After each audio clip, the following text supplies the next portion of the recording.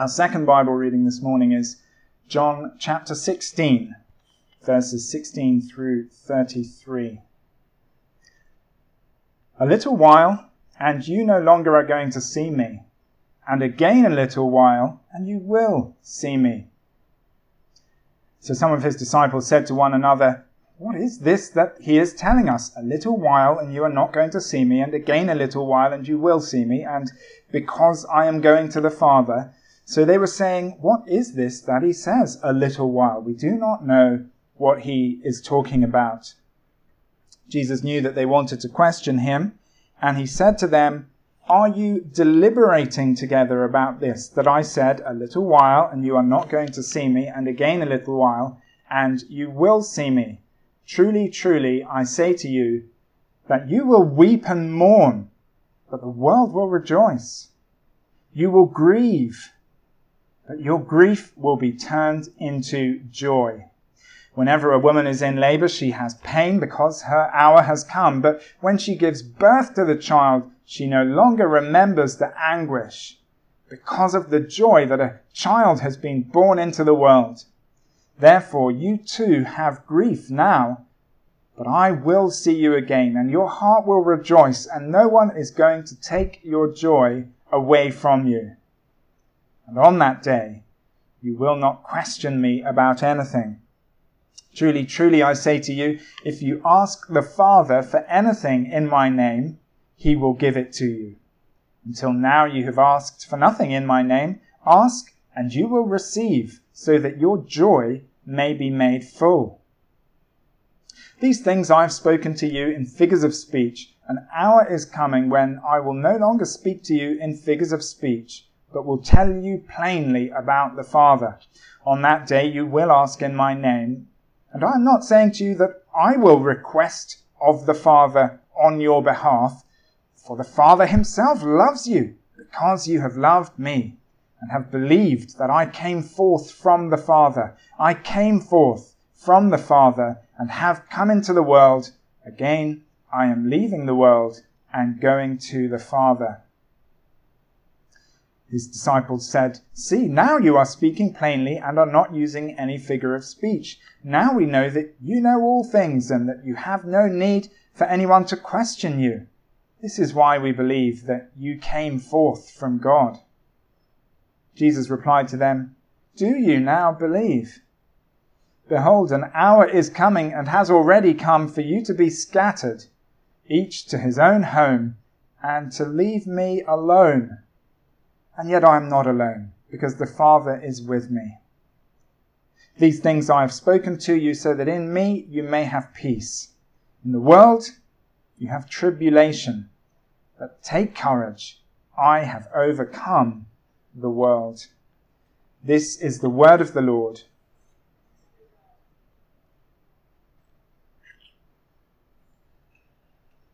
Well, please do leave your service program open so we can keep looking at that passage during the sermon. Let's bow our heads now and pray for God to teach us as we study his word.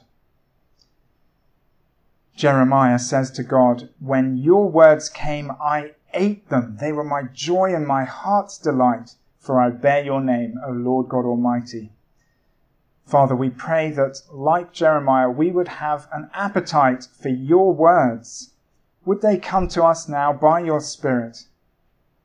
And would they be our joy and our heart's delight? We pray this for Jesus' sake. Amen.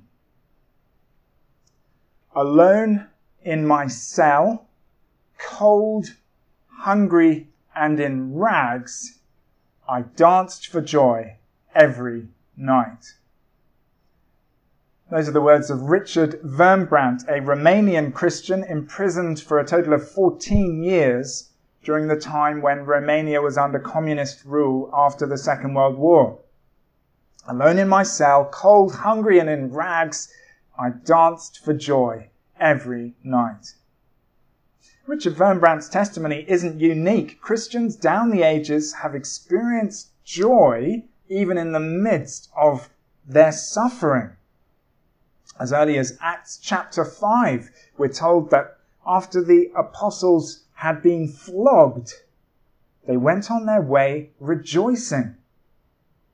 Stories like those show us that for Christians, our joy doesn't depend on our circumstances. Our joy doesn't depend on physical comfort or career success or romantic fulfillment or financial security or the health of our family. Joy for the Christian has another source. And our passage today reveals where it comes from. Please look down to verse 22. Therefore, you too have grief now, but I will see you again, and your heart will rejoice, and no one is going to take your joy away from you. The big idea of that verse is just as true for Christians now as it was for the 11 disciples listening to Jesus. The big idea of verse 22 is that because of the resurrection of Jesus Christ, because he lives, we can be joyful with a joy that no one can take away from us. Speaking personally, I want to have more of this joy that comes from knowing the risen Lord Jesus. And I expect you also want more of this joy. God willing, today's Bible passage will be our guide. It's a long passage, and we're going to break it down by looking at the 3 different time periods that Jesus highlights in the passage. In verse 16, Jesus talks about 2 little whiles. After the first little while, something will happen.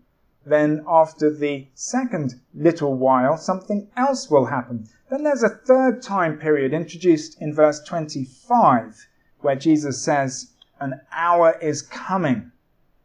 So for the rest of the sermon, we'll go from one time period to the next. Our heading for the first time period is after the first little while. After the first little while.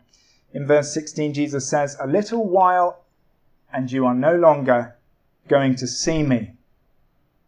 That's what will happen after the first little while. The disciples will no longer see Jesus. Jesus has been talking about his upcoming departure throughout the whole of that evening.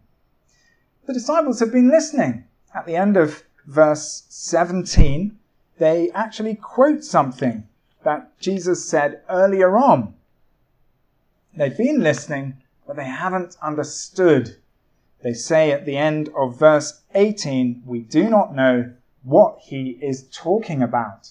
They're like a patient who hears a disturbing diagnosis and then goes into denial, saying things to their doctor like, are you sure? Or that can't be right. Or like the disciples, I don't know what you're talking about. The disciples' refusal to accept what Jesus is telling them shows how hard it was for them even to think about being separated from Jesus, their master. Jesus is aware of their difficulty and he responds to it with some extra detail about this upcoming time period when the disciples will no longer see him. In verse 20 he says, truly, truly I say to you that you will weep and mourn, but the world will rejoice. Then in verse 21 Jesus compares the grief the disciples will feel to the anguish of a woman in childbirth. That anguish is about to grip the disciples. It's coming after only a little while. And when it comes, they won't handle it well. We know that because Jesus says in verse 32, they'll be scattered, each returning to his own home, and they'll leave him alone. They'll abandon him. And Jesus' prediction in verse 32 was accurate. In Mark's Gospel, we're told that after Jesus' arrest, everyone deserted him and fled. Earlier I said this passage would serve as our guide to joy. But so far, all we've encountered in this first time period has been denial and desertion. Where's the joy? Well, it's important to notice how bad things are to begin with, because it shows that the joy when it comes isn't dependent on the disciples' performance. It's not dependent on the disciples proving themselves to be admirable servants of Jesus. They are faithless. And yet that sin doesn't bar them from the coming joy. That's something you and I need to hear if we want to experience the joy this passage is talking about. So let's press on with some more of the gloom. We'll find it's very relevant to anyone wanting to transition from despair to joy. The failure of faith demonstrated by the disciples is understandable, and yet it is sinful. In verse 33, Jesus gives them advance information so that they might get through the coming time period with peace. But they don't listen properly. They don't listen with faith, and so they don't have peace. On top of that, in verses 23 and 24, Jesus prepares the disciples for his absence by telling them that they can pray directly to the Father. They can ask him for anything in Jesus' name, and he'll give it to them. The disciples could have used that access to God, but they didn't. We know from the other Gospels that when Jesus tells the disciples to pray in the Garden of Gethsemane later that night, they sleep instead. The disciples' lack of faith during this upcoming time period is sinful. It's disappointing. It's unimpressive. And yet, their dishonorable behavior doesn't torpedo their future joy. As we'll see when we get to the next time period, Jesus is going to restore them. He says at the end of verse 20, your grief will be turned into joy. Now that restoration will only be possible because of the events that are about to happen, the events that will take Jesus away from the disciples. It's only because of his arrest, crucifixion, and death that he could forgive and restore the disciples. Jesus had to die on the cross to deal with the problem of our wrongdoing, or in biblical language, to make atonement for our sin. God is a holy judge. He can't say, let's just pretend this sin never happened. No, he has to deal with sin justly.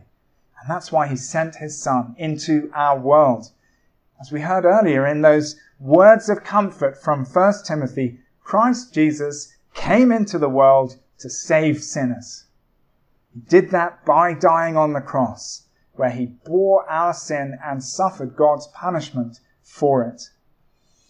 At the end of verse 32, Jesus says, I am not alone because the Father is with me. Yes, the Father was with him throughout the coming trials, but as Bible scholars point out in their comments on that verse 32, there was a window of time when the Father wasn't with Jesus in that way. As he hung on the cross, Jesus cried out, my God, why have you forsaken me? On the cross, Jesus exchanged the Father's love for the Father's wrath, and he did it for us. In a moment, we'll see the disciples restored to joyful fellowship with Jesus, and that restoration was only possible because of the cross. Perhaps today you are particularly conscious of a grievous sin in your life. You can't quite believe you did it. You're horrified by your faithlessness, your lack of devotion to Jesus. You consider yourself a lowlife. You wonder how you can even dare call yourself a Christian. If that's you, there is rich encouragement for you in this Bible passage. The disciples abandoned Jesus, and yet we're about to see them restored to joyful fellowship with him. They did not earn that joy through their own moral performance. They were faithless. Instead, they received that joy, that joyful restoration, because it was lovingly paid for by Jesus at the cross. Let's now press on to the next time period foreseen by Jesus in this passage. We've already glanced ahead to the disciples' joyful restoration, but let's now look at it more closely. The heading for the next section of the sermon is "After another little while." After another little while. Jesus speaks of 2 little whiles in verse 16. The first leads up to Jesus' arrest and death, the time period we've just been thinking about, when the disciples abandon Jesus and don't see him anymore. And then there's another little while, after which the disciples will see Jesus again. And that second little while began when Jesus was buried on the first Good Friday, then went through the whole of that Saturday and on into Sunday. But on that third day, the first Easter Sunday, Jesus was raised from the grave. Just as he promises at the end of verse 16, his disciples did indeed see him. Just as he promises at the end of verse 20, their grief was turned into joy. 6 weeks from now, it will be Easter Sunday, Resurrection Day, the most joyful day in the church calendar. There are Sundays when it's right to sing songs with an element of sadness. Our first hymn today, "Be Still My Soul," has an element of sadness to it. But on Resurrection Day, Easter Sunday, all the songs will be joyful. I know that already, even though we haven't chosen them yet, because every Resurrection Day song is joyful. Thine be the glory. I know that my Redeemer lives. Christ the Lord is risen today. Christ is risen. He is risen indeed. All of them are joyful. One of my favourite Easter songs is "See What a Morning," a recent song by Stuart Townend and Keith Getty. It captures the shift from grief to joy that Jesus speaks of at the end of verse 20. See what a morning, gloriously bright, with the dawning of hope in Jerusalem. Folded the grave clothes, tomb filled with light, as the angels announce, Christ is risen. The dawning of hope in Jerusalem. The disciples had lost all hope. They'd seen Jesus die on a cross, the Roman Empire's most brutal form of execution. After he'd breathed his last, the disciples had seen a soldier plunge a spear into Jesus' side. Blood and water spurted out, the separated fluids of a dead man. Surely that was it. Surely that was the end. And then on Sunday, Mary Magdalene arrives in the disciples' doorway with her story about an empty tomb. Hope begins to stir, and by the end of that day, Jesus is back among the disciples again. Has there ever been such intense happiness? Jesus looks ahead to that joy in verse 21, where he compares it to the experience of a woman giving birth. He says, whenever a woman is in labor, she has pain because her hour has come. But when she gives birth to the child, she no longer remembers the anguish because of the joy that a child has been born into the world. Ask one of the mothers here today, Laura or Betsy, if Jesus' illustration is true to life. I'm sure they will confirm his words. The pain of childbirth gives way to sheer joy as a baby's first cries are heard. The disciples will have a similar shift from pain to joy when they meet with the risen Jesus. That illustration in verse 21 works on the surface level. It's a memorable comparison, but it also works on a deeper level. Think about it. Why do labor pains happen? Genesis chapter 3 tells us.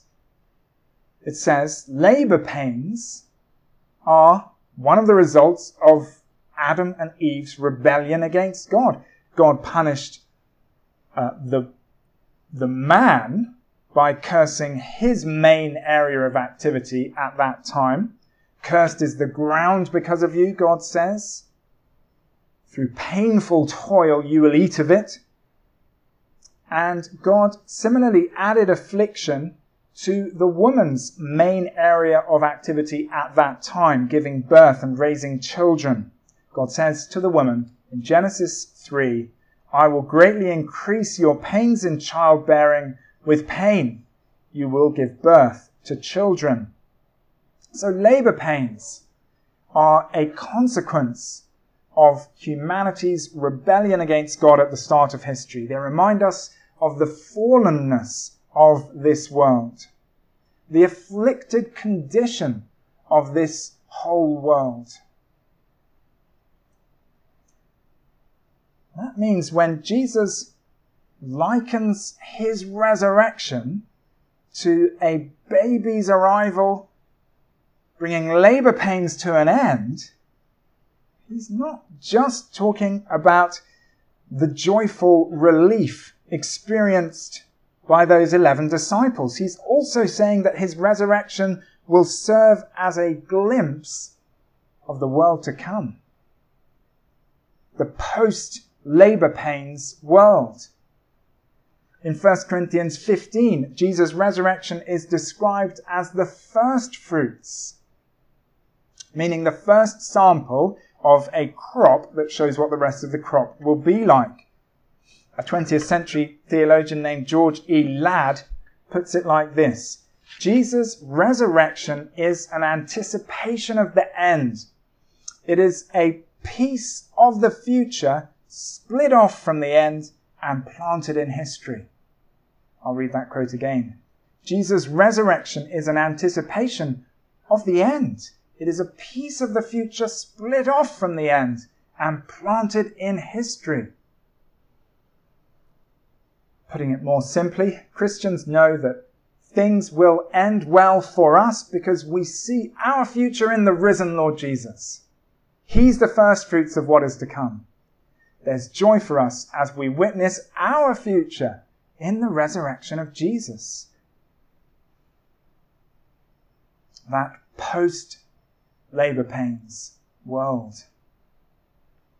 Let's move on to the third and final part of the sermon, the third time period that Jesus speaks of in this passage. The heading for this section is "An hour is coming." An hour is coming. Please look down with me to verse 25. These things I have spoken to you in figures of speech. An hour is coming when I will no longer speak to you in figures of speech, but will tell you plainly about the Father. An hour is coming. At first, it's not altogether clear which hour Jesus has in view. The disciples seem to think that he's talking about the very hour they are currently in. They quote what Jesus says in verse 25 back to him later. They say in verse 29, "See, now you are speaking plainly and are not using any figures of speech." They think the hour Jesus speaks of in verse 25 has already come. But the disciples are getting ahead of themselves. We can tell from verses 31 and 32 that Jesus thinks they're overconfident. He replies, "Do you now believe? Behold, an hour is coming and has already come for you to be scattered, each to his own home, and to leave me alone." They are in a different hour, the hour of scattering, the hour of faithlessness. The hour Jesus has in mind in verse 25 is different. It hasn't already come. It's still in the future. On that day, Jesus says in verse 26, it's a different day, a different time period. If you were here last week, you might remember Jesus saying, "I still have many things to say to you, but you cannot bear them now. When the Spirit of truth comes, he will guide you into all the truth." In other words, Jesus, has more to say to the disciples, and he'll deliver that teaching by the Spirit. Jesus is saying something very similar in today's passage in verse 25. He has more to reveal to the disciples, but they're not yet ready to hear it. They still need figures of speech. They're not ready for for plain spoken information. So Jesus is repeating in verse 25 that promise from last week's passage, which means he's looking ahead beyond his ascension into heaven to the time when the Spirit will deliver Jesus' teaching to these 11 disciples. I hope you're able to track with that explanation of verse 25. We do need to grasp which time period is in view in verses 25 through 28, that paragraph, because it's the time period we belong to.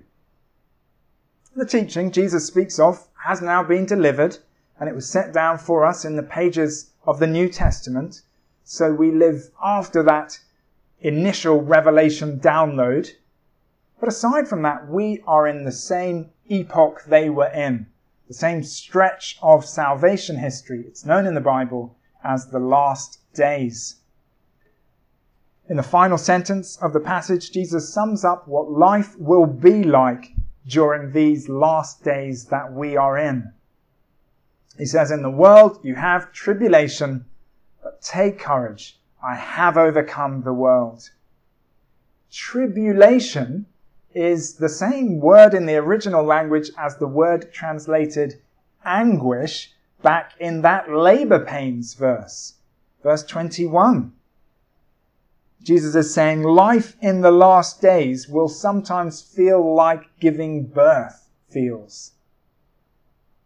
I'm sure if we could speak with Ukrainian Christians right now, they would agree with that assessment as they huddle in bomb shelters or try to get used to life in a foreign country.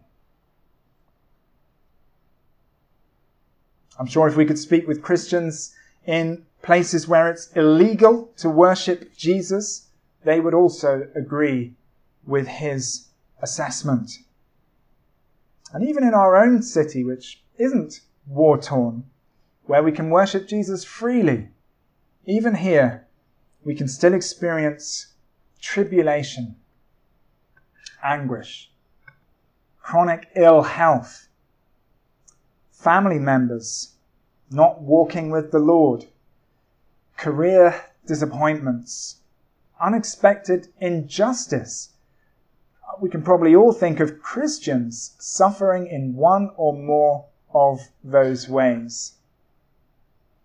Jesus doesn't say in verse 33, "In the world you have health and prosperity." No, he says, "In the world you have tribulation." But that brings us back to the end of verse 22. No one is going to take your joy away from you. For Christians, joy can be sustained in the midst of tribulation. Our joy can coexist with anguish. There are two things, according to this Bible passage, that will stir up our joy and keep it replenished. And we'll finish with these two things. The first is the resurrection of Jesus Christ, that event in history. There is always joy-giving water in the well of Jesus' resurrection. It's a historical event backed up with persuasive evidence. It fulfilled multiple Old Testament prophecies, and it speaks to us of the world to come and what we will be like in the world to come. Meditating on the resurrection is like seeing crocuses budding and smelling spring in the air. The resurrection tells us that our world will be changed, our bodies will be changed, and all our tears will be wiped away. Go to the resurrection to replenish your joy. Don't leave it caged up on Easter Sunday. It can bring you joy throughout the whole year. Jesus is alive. We love and worship a living person. It's a relationship we can enjoy now as well as in the future when he will return to live with us forever. In addition to the resurrection, today's passage also points to prayer as a means to joy. Jesus speaks about praying in his name in verses 23, 24, and 26. He doesn't mean we have to add the words in Jesus' name to every prayer, although there's nothing wrong with adding those words at the end of a prayer. What he means is that God the Father will hear your prayers if you come to him as a Christian, as someone who's trusting in Jesus for salvation and living to please Jesus with his powerful help. That is what it means to pray to the Father in Jesus' name. It's praying to him as a Christian. Jesus assures us in verse 27 that the Father loves us. And so we trust that he will answer our prayers lovingly,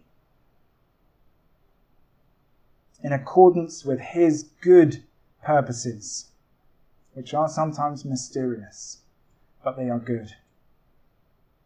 Jesus says that asking and receiving in this way will bring us fullness of joy. Look at verse 24. Until now you've asked for nothing in my name. Ask and you will receive, so that your joy may be made full.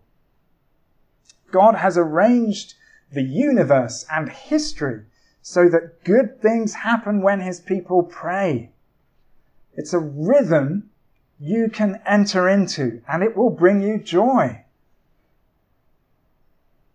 Good things happen when God's people pray. One thing we can pray for is joy itself. King David prays in Psalm 51, "Restore to me the joy of my salvation." Well, let's bow our heads and pray to God the Father now.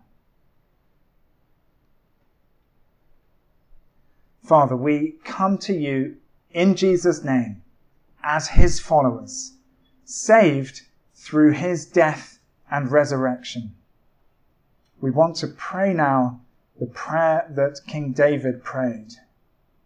Father, restore to us the joy of our salvation. Amen.